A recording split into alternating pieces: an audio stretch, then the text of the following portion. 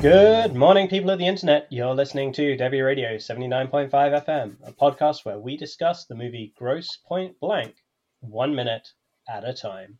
I'm Dev. And I'm Hugh, and on today's show, we are looking at minute 22. We're getting into the nitty-gritty of the film here, and we are starting on the steps of one of the most famous high school buildings in American film and TV, the John Marshall High School in Silver Lake, LA, standing in here for Grosse Pointe Blank's own high school. And we are at the tail end of the conversation between lead character Martin Q. Blank, played by John Cusack, and his former school teacher, played by Belita Moreno. So, with us today is our guest, Darren Husted. Darren, how are you, sir? I am doing fine. Excellent. Excited to go to the Ultimart and, Isn't everybody? Yeah. We all want to visit the Ultimart. Where would people have heard you before, Darren? Given you are far more experienced in the ways of the Movie by Minute podcast than we are. Well, I mean, I don't want to brag, but literally the first Movies by Minute podcast that I did was the third ever Movies by Minute podcast, which was a talking cast, which is about the film A Talking Cat. I was the editor for that, but I was only guest on I think 5 episodes maybe, out of 86. And that is a film that has long stretches where there is literally nothing going on screen. It is just there's a point where there's 3 minutes of a car just driving, and it's not clear who's in the car, where it's coming from, or where it's going to. So, very difficult to cover. So, yeah, that was 9 years ago. I think that started uploading. So, the anniversary. I have to ask. Recently passed. I have to ask why did they pick that film then? Why? Well, do you know what? Funny enough, there is a story behind that. It was covered by a podcast called The Flophouse, which covers bad movies. And they talked about A Talking Cat, which has an exclamation point, a question mark, and then an exclamation point. Though for listeners in the UK, it's known as Duffy the Talking Cat, and there's no fancy exclamation points or anything. Okay. And it had gained a reputation because a writer on the AV Club, Nathan Rabin, had written about how terrible it was and how basically nothing happened in the film. And so they covered it because of, it started to gain a bit of a reputation. And then in the Facebook group, one of the hosts said, this film is crazy enough that it could sustain a minute-by-minute podcast. The host of that podcast had been guests on Star Wars Minute a few months before, so they obviously were aware of that format. And a few people in the group were like, "Should we do this? Should we make a podcast about this that goes minute by minute?" And it just kind of snowballed from there. And then I ended up editing it. Yeah, so it's literally it's funny because some people are like, oh yeah, what? Because occasionally people be like, oh, when was it on that episode that they said it could be? And I was like, no, it wasn't even on the episode. It was literally just a comment in a Facebook group. So amazing. If they'd actually said on the episode, oh, this could then people could understand. But it just came from somebody suggesting it, and then a group of 40 something of us were just like, okay. There was a couple of people who were the hosts, but there was no single host who went from the first minute to the last minute.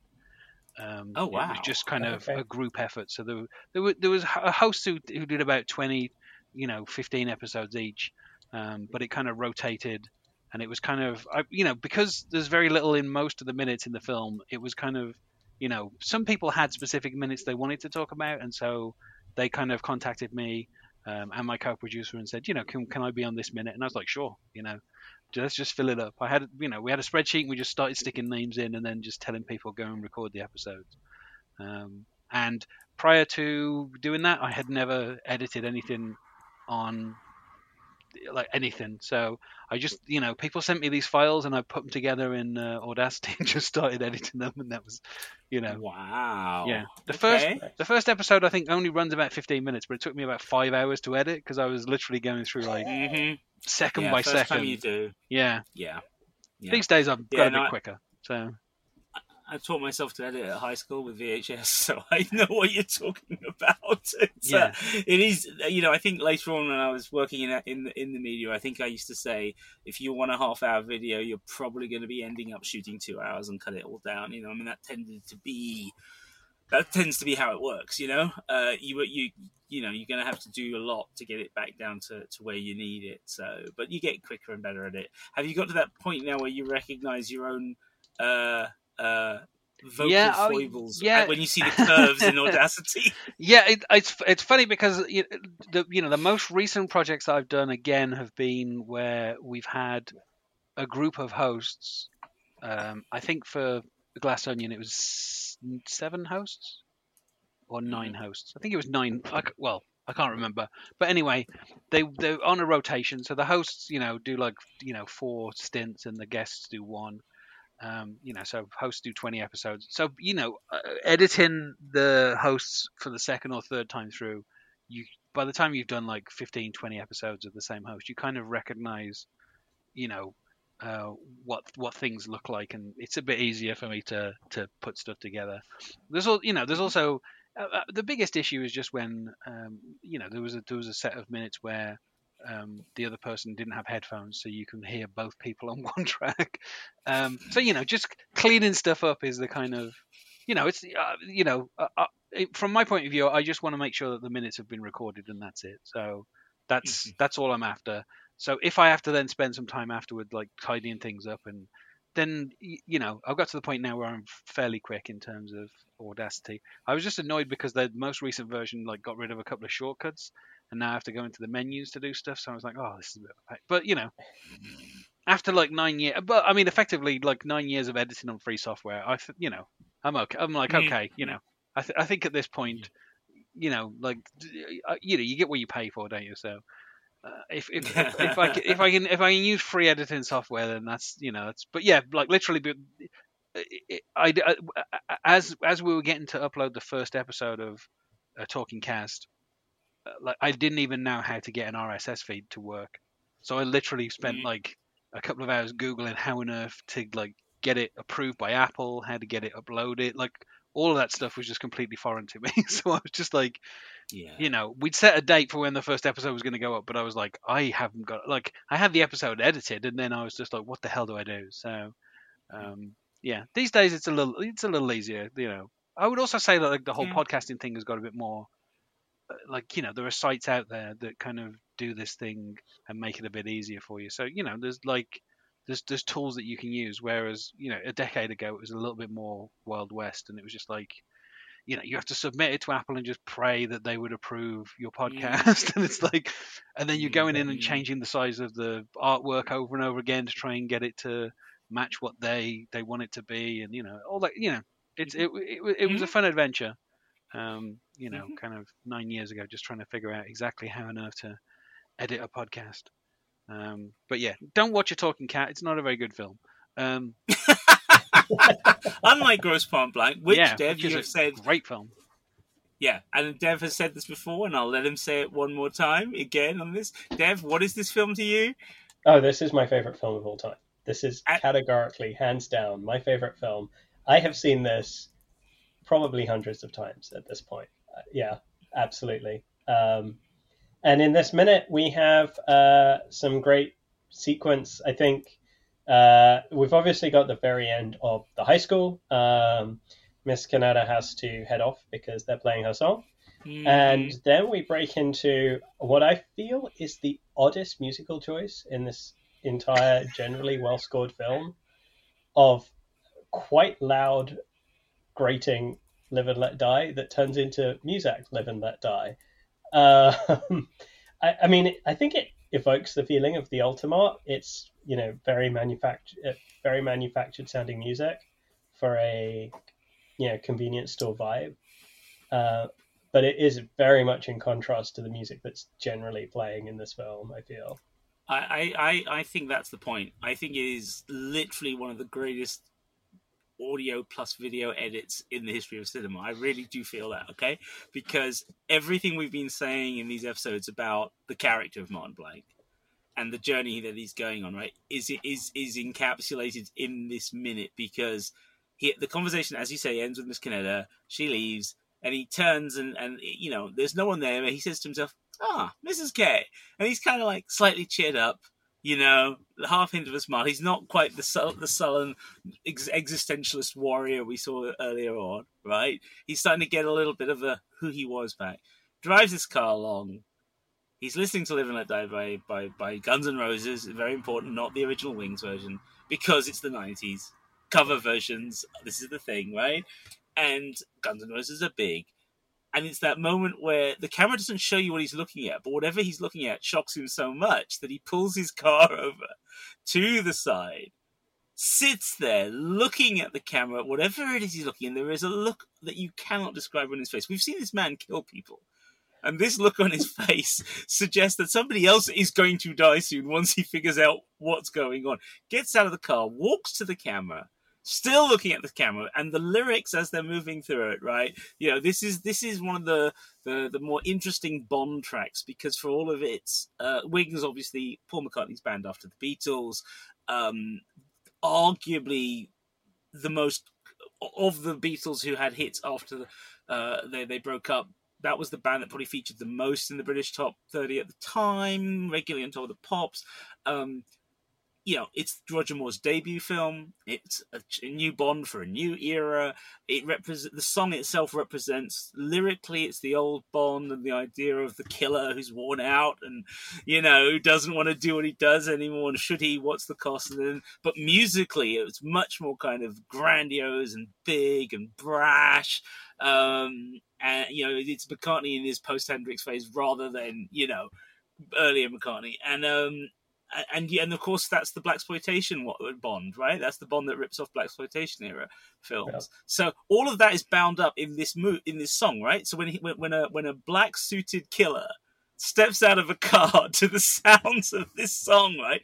And then when they switch around and you see that it's just a supermarket, it's just the Ultimart, right? And then you cut back to him and it's like that look on his face, like, I am going to kill somebody now. Right, it's so perfect for the song, because the song is literally telling us what's in his head. Yeah. And but obviously he says he's going home. When she's like, "Where are you going?" The teacher is like, "Where are you going?" He's like, "I'm going home." So it's, in terms of like what you're meant to do in films, it sets that up perfectly. Of like, as a viewer, when he arrives at Ultimart, you're not thinking to yourself, "Oh, he's like popped to get like some Gatorade or whatever." Like, you're thinking, "Oh," like the look on his face gives away that as a viewer you should know what's happening, which is this is now his home. His home is now in Ultimart, and like something has clearly gone wrong in the time that he was away. His indifference to his hometown has led to something catastrophic happening that is, all over his face. But yeah, it's really weird, because like Live and Let Die, like the way that Paul McCartney sings it is kind of like a ballad that gets very heavy and orchestral, but like it wouldn't strike you as being like a rock song in that sense. But then Guns N' Roses, of course, they completely flatten the song out, so it is just nothing but a hard rock song. There is no like, there is a quiet part, but it's just Axl Rose's whiny voice, and then it's the rest. Then the band just come in. Like there's no levels. It's like literally, if you were to look at it, in a a music file, it would just be a thick bar of noise with a few little dips where you've just got Axl singing, But also, I think the lyrics, fit well with Martin Blanc. The whole. An open absolutely. book, like the whole, like he's not an open book. So it's like a deliberate contrast of like this is the exact opposite of what Martin Blanc is. Like he doesn't say live and let live. He literally goes around killing people. So I just it might seem like an odd choice, but I think that it fits the kind of tone of the film at this moment perfectly. And the changeover to Muzak is perfect. Literally one of just heavenly. Not only is it perfect, but it's also one of the main jokes I can remember as a music fan in the 90s was that we all used to joke about hard rock and grunge and the day that it becomes Muzak. One of the great ironies of grunge in the 90s coming from Seattle is also where Muzak, the corporation, was born. And so it was always the joke that, grunge will come back home one day, which of course it has done now.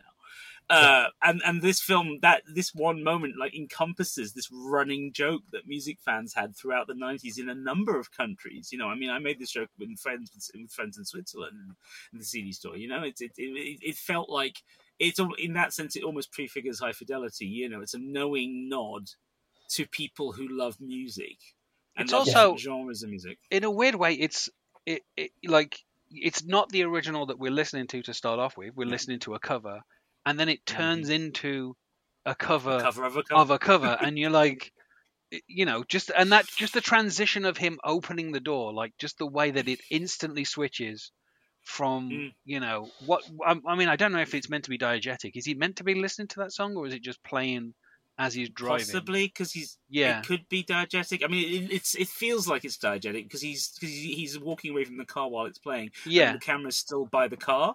So and then, as you say, so let's go with the idea that they're both diegetic. So as soon as, but it's but it's a nice coincidence that like as soon as he opens the door, the song is at the exact same point.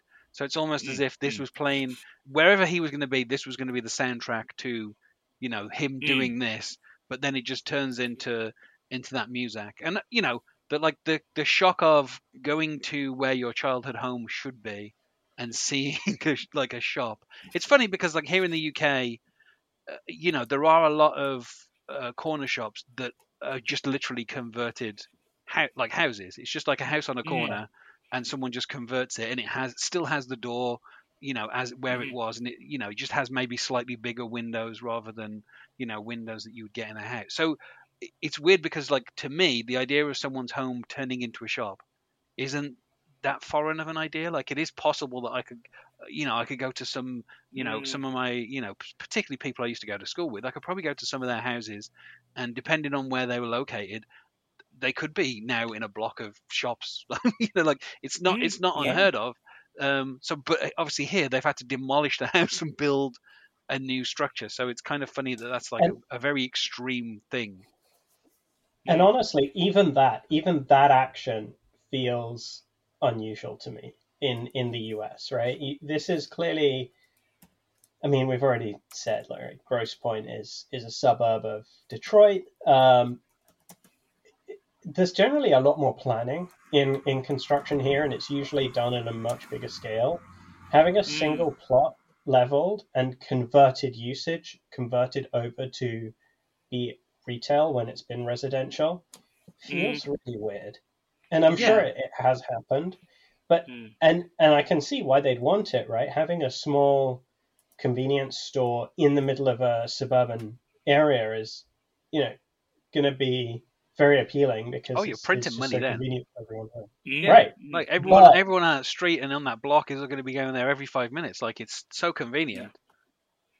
Yeah, but I don't feel like it happens very often. I can't think of anywhere that I've been where you might have a strip mall near a residential area, but having just a single out store, or possibly two, because there's that Videopolis, and it's not clear if that's just like part of Ultimart or if that's maybe a separate business. But like, and with the parking lot and everything, it's very, very out of place. Like, I can see why he's kind of like, am I hallucinating this? Like the massive overacting as he gets out of the car and he's looking around for like a gotcha cam or something. Like, is this really happening? Like, am I tripping here? Like, is the car still there? Like, there's that closes up on his face and he's looking at the Ultimart, and then he turns around to look at the car to be like, is the car still here?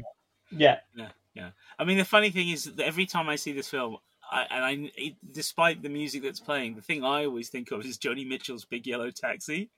Right? They paved paradise and put up a parking lot with a pink on it. I literally think of that lyric every time I see this. And I sometimes wonder, given George Armitage's background as a director, because, you know, he was from that era, I often wonder if he was that was maybe where he was thinking musically, but then they ended up soundtracking it differently. Because it feels like it would be literally that. But also your point about, I like you called it overacting, because to me it feels like it's the first time he's acting. Like he's been underplaying things so much, Yeah. and it's always like and when he does go for it, it's like when we said in the Office episode, it's like controlled anger and stuff. But now he's home, he's in the fresh air, the sunlight.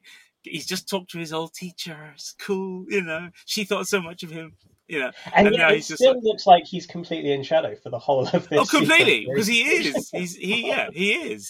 He's in the middle of broad daylight with nothing to cast a shadow, and yet somehow, well, it's the angle, right? The sun's behind him, but yeah, the other thing is, like, he does the least American thing possible here.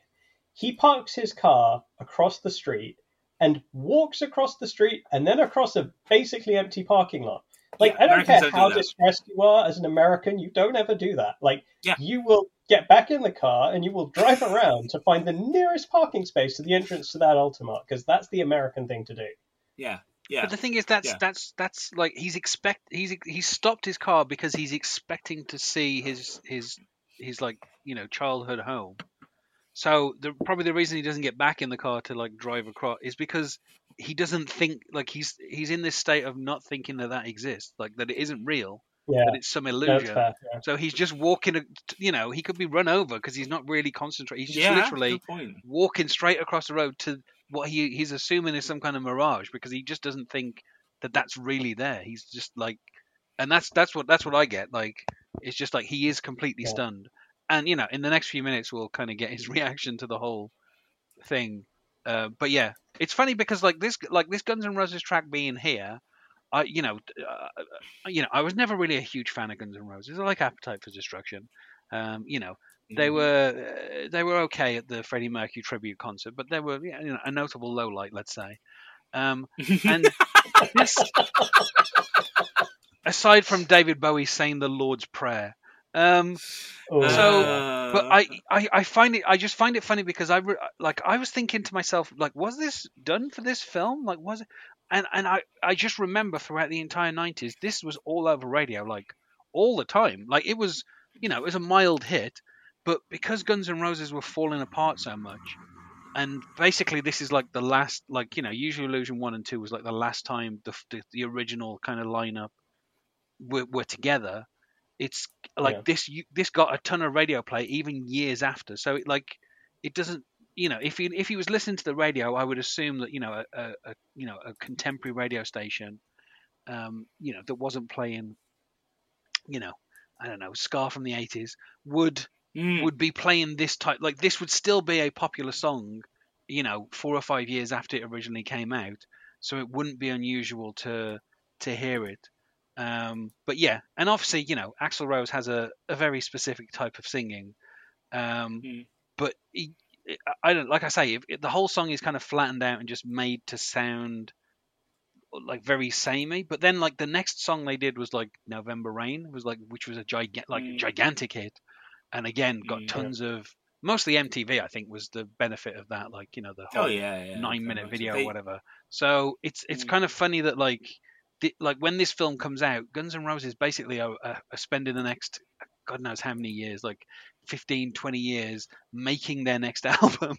So it's kind of weird that it's like at the end of the 90s, Guns N' Roses were still popular, but like once you get into the 2000s, people are just like, aren't they meant to be putting an album out? Like, and that becomes the story, is like, basically Axl Rose firing everybody apart from Slash from the band. Like that becomes the narrative about Guns N' Roses. So it's funny because this is like the end of Guns N' Roses, like popularity as just being a band.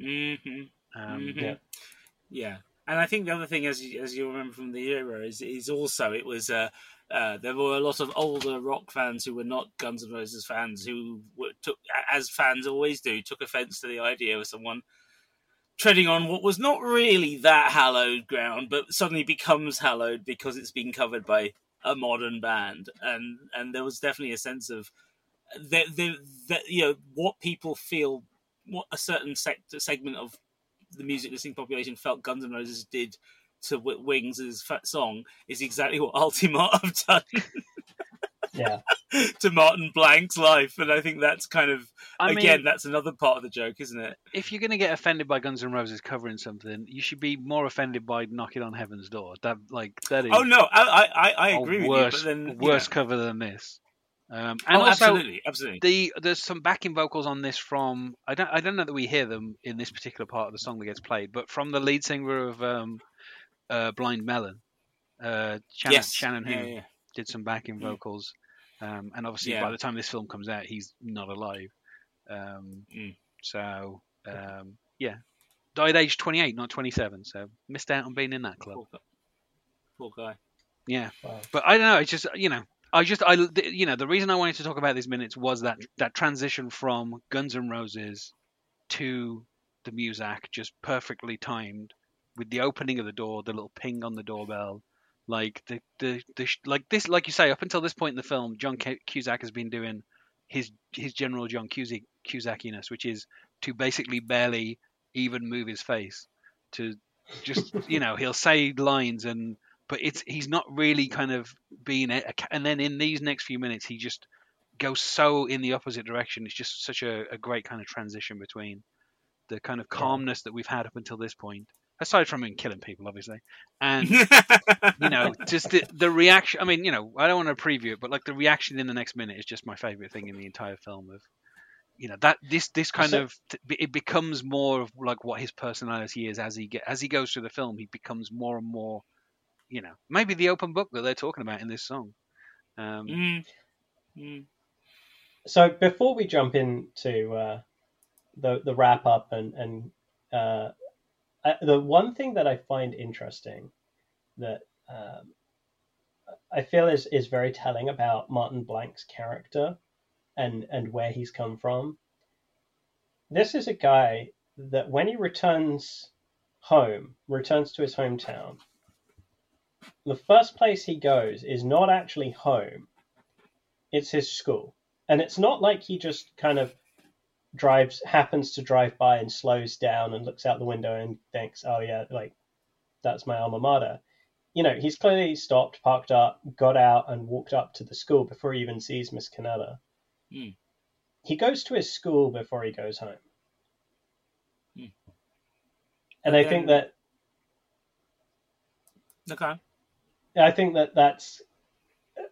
really kind of highlights like where he felt comfortable when he was growing up and what led him to a lot of the decisions that he made. Yeah, very much so. I mean, they do. He talks about the fact that it's the leaving done. It's school. It's the ball, isn't it? At the end of high school when he decides, I'm out of here. So he's literally going back to the point where he left. Yeah. I mean, it fits with all the other ways that the film is segmenting and editing things together, doesn't it? Yeah, I mean, it's doing what a reunion movie should do of telling the story of the high school years in parallel to the modern story. Yeah. And again, it's part of the fun of the film, isn't it? The way all this stuff is laid out and dovetails so nicely, where we're seeing his life, we're retracing the steps of his life with him. Yeah. We start with where he is now, and then we move back with him bit by bit by bit. Yeah. Cool. All right. So this was minute 22 of the Gross Point Blank podcast, Debbie Radio 79.5 FM, featuring your hosts, co-writers and co-producers Dev Zalagar and Hugh David. Today's guest was Darren Husted. Darren, where can we find you? If you just stick my name into any podcatcher of choice, you will find all the previous podcasts that I've done, which at this point are numerous, let's say. You can also find us on YouTube, on Twitter /X/ whatever it's going to be named next if it continues to exist, as well as Spotify. And for all of those, we are at Debbie Radio. That is DEBI Radio. And on our website, debbieradio.com. And again, all of those, it's DEBI Radio. And finally, if you want to talk to us on Facebook, of all places, you can find us in a listeners group. It's named Debbie Radio 79.5 FM Fan Club. That's DEBI Radio. Thank you very much for listening, and we'll see you in the next episode. Sure was clear that all of this was new. Concentrating hard like a little girl, smoking for the first time.